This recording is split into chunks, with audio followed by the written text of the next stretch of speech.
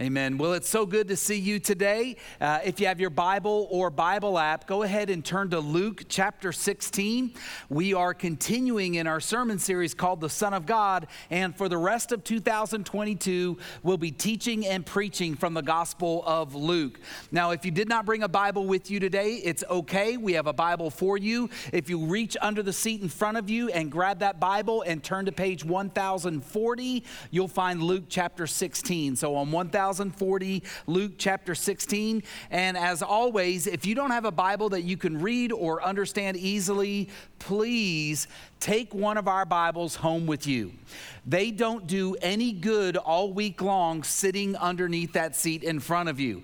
But if you will take that Bible home with you and begin to read it and begin to apply it to your life, you are going to discover radical life change. Because God has a way of changing our lives if we're committed to applying His Word to our lives. So take a Bible home with you, read it, and apply it.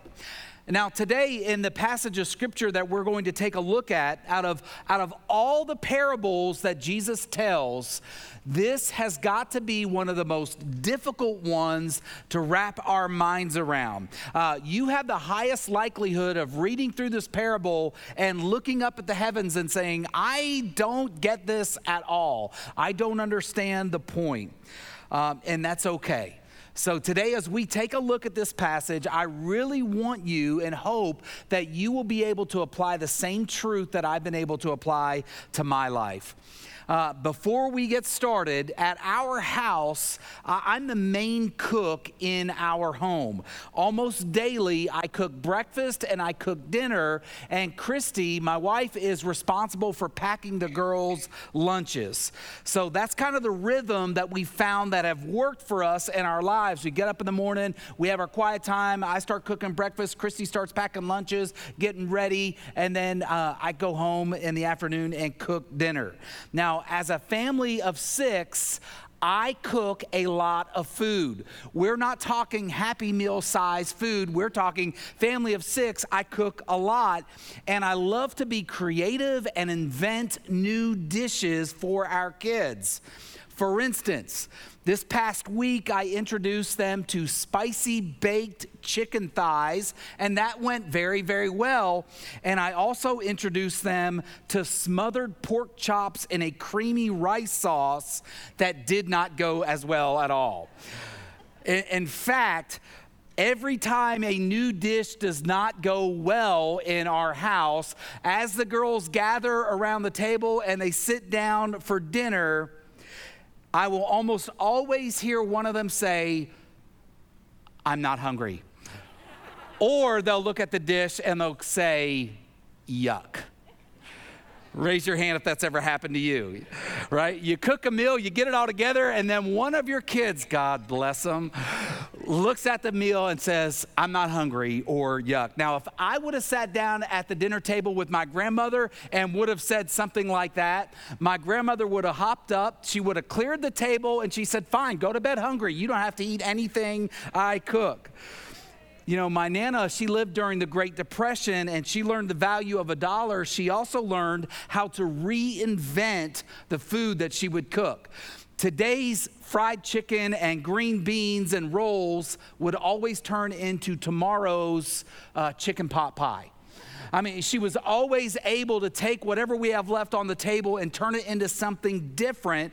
And as much as I would like to say I do that as well, I don't. I have very good intentions about taking our leftover food and putting it in the Tupperware and wrapping it up in bags and using saran wrap and putting it in the refrigerator to use again, but I very seldom ever use the food again. I store it in the refrigerator, and then eventually we start shuffling things around as we're looking for food, moving things around, and eventually those leftovers turn into this weird, moldy, liquidy-like thing that eventually just gets thrown into the trash. Sometimes I feel like we waste more than we actually cook, or we waste more than we actually eat. And if you ever have felt like that as a parent, I'm just kind of curious, if you ever feel like you waste more food than you actually eat, would you raise your hand whether you're at a restaurant? Yes, it happens, right? It just feels weird when it does. So in our passage of scripture today, Jesus tells a story about a man who was fired for wasting his employer's resources. Like he was literally let go because he was not spending the master's resources wisely. So we're going to read this account in Luke chapter 16 on page 1040. He also said to the disciples, "There was a rich man who had a manager, and charges were brought to him that this man was wasting his possessions. And he called him and said to him, 'What is that I hear about you? Turn in the account of your management, for you can no longer be manager.' And the manager said to himself, 'What will I do since my master is taking the management away from me?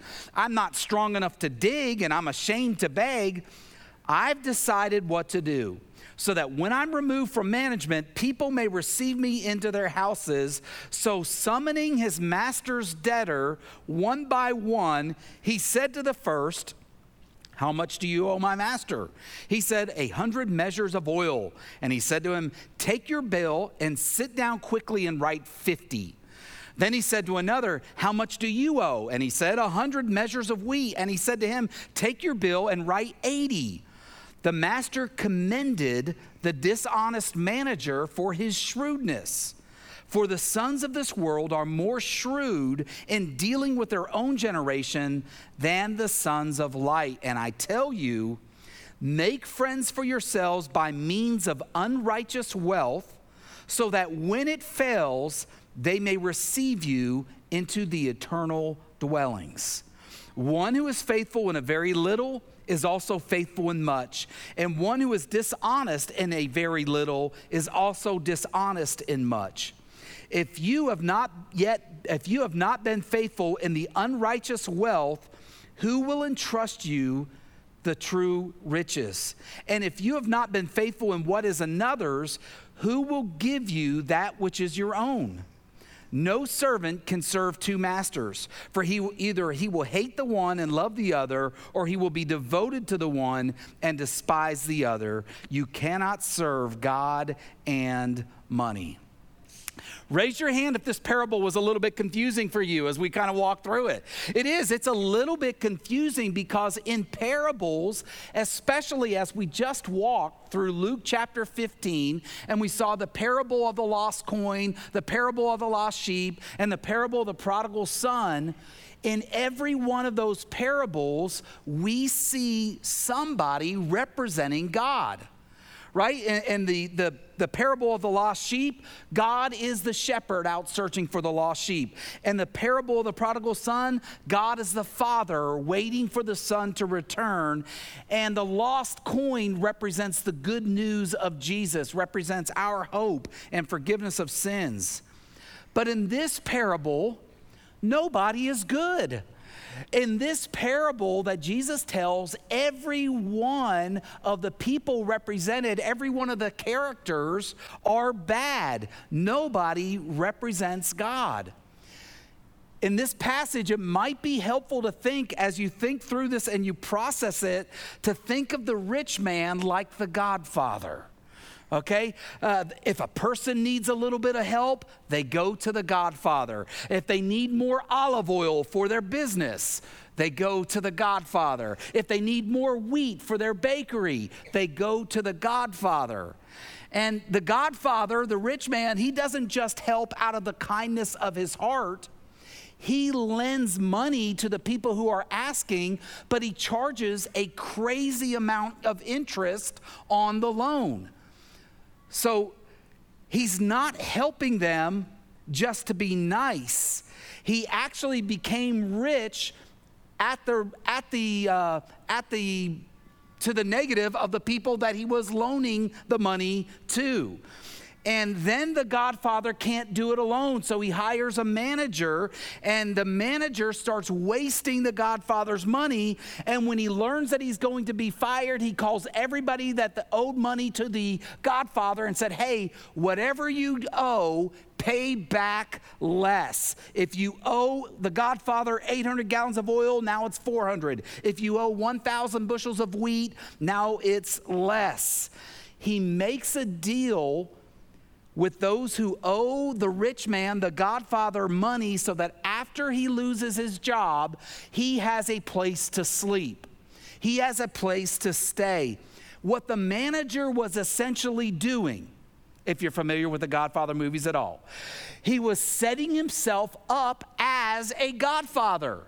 He was setting people up to owe him. He was going to do them a favor. He was going to offer them a favor they couldn't refuse, so that when he loses his job, he would have a place to live. He would be able to be taken care of.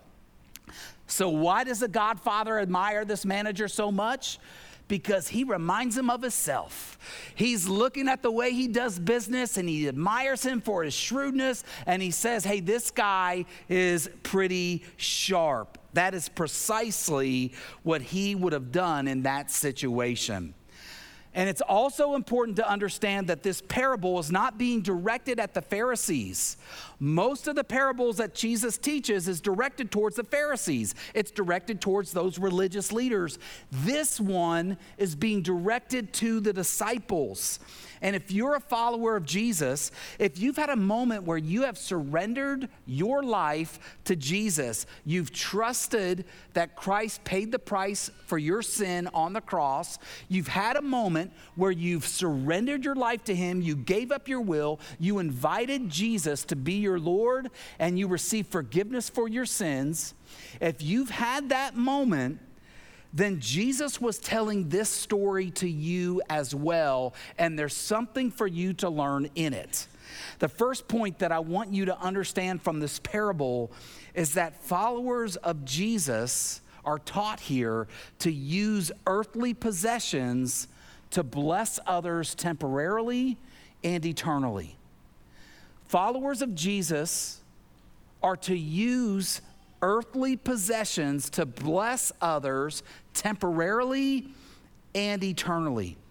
Let's look at verse 9 in the New Living Translation. Jesus said very clearly, verse 9, here's the lesson. Use your worldly resources to benefit others and make friends. Then, when your earthly possessions are gone, they will welcome you to an eternal home.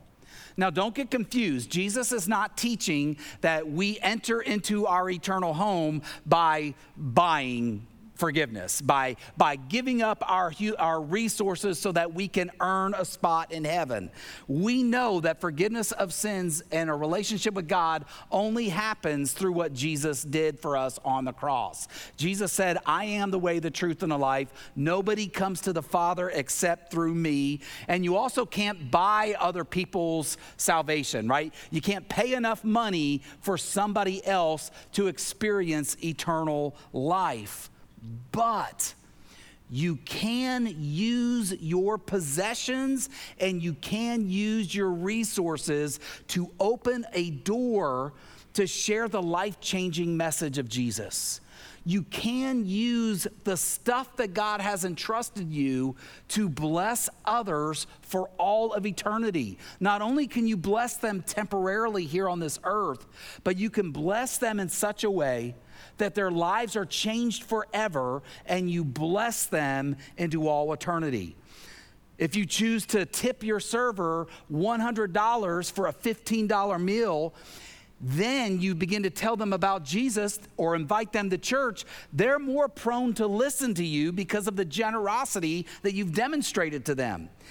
You can use your resources to bless others temporarily, And there are ways that you can bless others eternally as well. It's using your resources from a big picture perspective. It's knowing that you're not really just trying to meet their need physically here, but you're trying to use your resources to open up a door to have an opportunity to invite them to church, to tell them about Jesus, and to bless them eternally.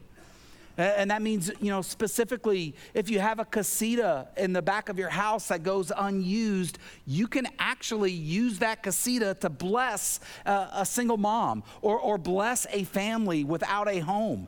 You can use your spare vehicle to bless a family that's in need of transportation. You can use a portion of your business to bless others, to those who could use some help. And while you're blessing them just temporarily, while you're blessing them here just for a few moments in the scope of all eternity, you can actually be used by God to bless them eternally. As you live out your faith in Jesus through giving generously of your resources, as you live out your faith in Jesus through your generosity, God is going to use your generosity to point other people to forgiveness. God will use your generosity as an example of what it looks like for God to pour out his generosity of grace on other people. See, you can use your earthly possessions to make an eternal difference in the lives of other people. So understanding that God can use your resources to bless others, to lead them to a life-changing relationship with Jesus, I have to ask you a question. When it comes to your possessions, when it comes to your resources, do you live with an open hand or do you live with a clutched fist? Do you live with an open hand or do you live with a clutched fist? See, the Godfather and the manager, they're both examples of people who were greedy and loved their resources more than they wanted to be generous. They loved what they had. In fact, the manager was misappropriating the resources of his boss. And then when he knew he was going to be let go, he started even doubling down and hurt the boss more. But the rich man, the manager, well, he was just as guilty. He clung to those earthly resources as well. And that's where we get the point from Luke 16, verse 10, where Jesus said, look, if you're faithful in little things, you're going to be faithful in large ones. But if you're dishonest in little things, you won't be honest with greater responsibilities. That's what we see in this illustration of this manager. He was not faithful in the little things, so he was going to be let go. Then he was not faithful in the big things either. And Jesus said, and if you're untrustworthy about worldly wealth, who will trust you with the true riches of heaven? And if you're not faithful with other people's things, why should you be trusted with things of your own? Everything that you and I have been entrusted, everything that we have received from God, it belongs to him. Do you believe that? Do you understand that? Everything that you have, even if you get up in the morning and you work hard for that shiny 2024 Chevrolet truck, that is God's possession. Everything that you own, have, belongs to God. Do you cling to it, clutching it with both fists?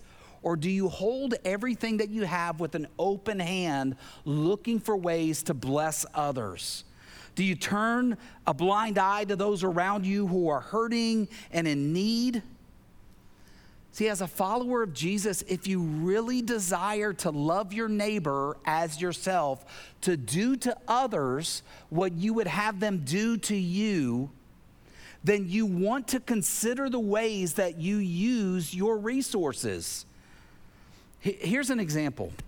I'm part of an online community that the community builds and teaches others how to build artificial pancreas systems. Now, I have 3 daughters that have type 1 diabetes, and so I'm really heavy into this online community. It's a non-FDA approved system that we have to build ourselves and manage ourselves and update it ourselves. But there's an online community that tells us how to hack the insulin pumps, how to write code, and how to build the apps onto iPhones or Android phones or whatever it is. And the way that it functions is incredible. I mean, these guys that have created it are geniuses. As the girl's blood sugar starts to go up, the insulin starts to be given to them automatically. And if their blood sugar starts to drop too quickly, the insulin pump suspends itself. This is a closed looping artificial pancreas system that's not FDA approved, but these geniuses figured out how to do this, and they're sharing this information with other people who want to use it. Let me tell you something. It has changed our lives. I mean, our girls' frequency of low blood sugar is so much rarer. Their highs are so much rarer than other people that are trying to control it on their own. And these developers that have developed this, they do it for free, for absolutely no charge. They're not looking to sell the program. They're not looking to get anything out of it. They spend hours developing that technology, and it has blessed my family greatly. Now, how they choose to use their resources may not matter to you, but for my family, it has made an incredible difference. It's through them our family has been blessed. Through their knowledge, we experience so much more peace, and our hearts are grateful. So now in my spare time, what I do is I try to help other parents develop this Loop system. I try to help them download the code and figure out how to build it and monitor their kids' T1D so that their kiddos can live a healthier and happier life. That's because these people who sat back, they may not be followers of Jesus, but they said, I'm going to use my resources to help other people. You have resources, whether it be wisdom, whether it be knowledge, whether it be financial, whether they be physical. You have resources that you can use to bless and help other people. Will you? Will you cling to it with a closed fist, or will you look at those resources that God has blessed you with an open hand and choose to bless the world around you? And the reason why I ask you is this: your management reflects your relationship with God. Your management of what God has entrusted to you, that reflects your relationship with God. Luke 16:13, Jesus said, no one can serve 2 masters. You will hate one and love the other. You will be devoted to one and despise the other. You cannot serve both God and money. See, Jesus is teaching through this parable that the way you and I manage our resources reflects our relationship with God. See, if you're truly seeking to please God with all your heart, all your soul, all your mind, all your strength, then everything that you have, everything that is at your disposal, you're going to use to love God and love your neighbor as yourself. That's what Jesus is teaching here in this parable. Now, the manager and the godfather, the rich man in the parable, they were unfaithful with what God had entrusted to them. And I don't want you and I don't want me to live my life in an unfaithful way. However, God has blessed you and I, whatever that looks like, and I'm not just talking about finances, I'm talking about every area. God has entrusted it to you so that you can bless other people. it's clear that the manager had been unfaithful in the little things, and as he was unfaithful in the little things, he became unfaithful in the big things as well. He started cutting backroom deals, having backroom conversations, and organizing and structuring things so that he would be taken care of as opposed to his boss. And if God matters more in our lives than our possessions, people around us are going to experience God's love flowing out of our lives. See, if people matter more than possessions, if your relationship with God matters more than possessions, then God is going to use you to bless the world around you tremendously. You can't serve two kingdoms. You have to decide which kingdom you're going to serve, which kingdom you're going to live in. And if you're a follower of Jesus, you've already chosen to live in that kingdom of light. So live as a child of the light. And that's okay when you get hurt and you overlook the hurts, when others cause pain in your life, to overlook that, because you are a child of the light. Let the world be shrewd, let the world be crude, but that's not what God has called us to do. Be faithful in the little things, and God is going to trust you with more responsibility, so strive to be faithful in everything. Let's pray together.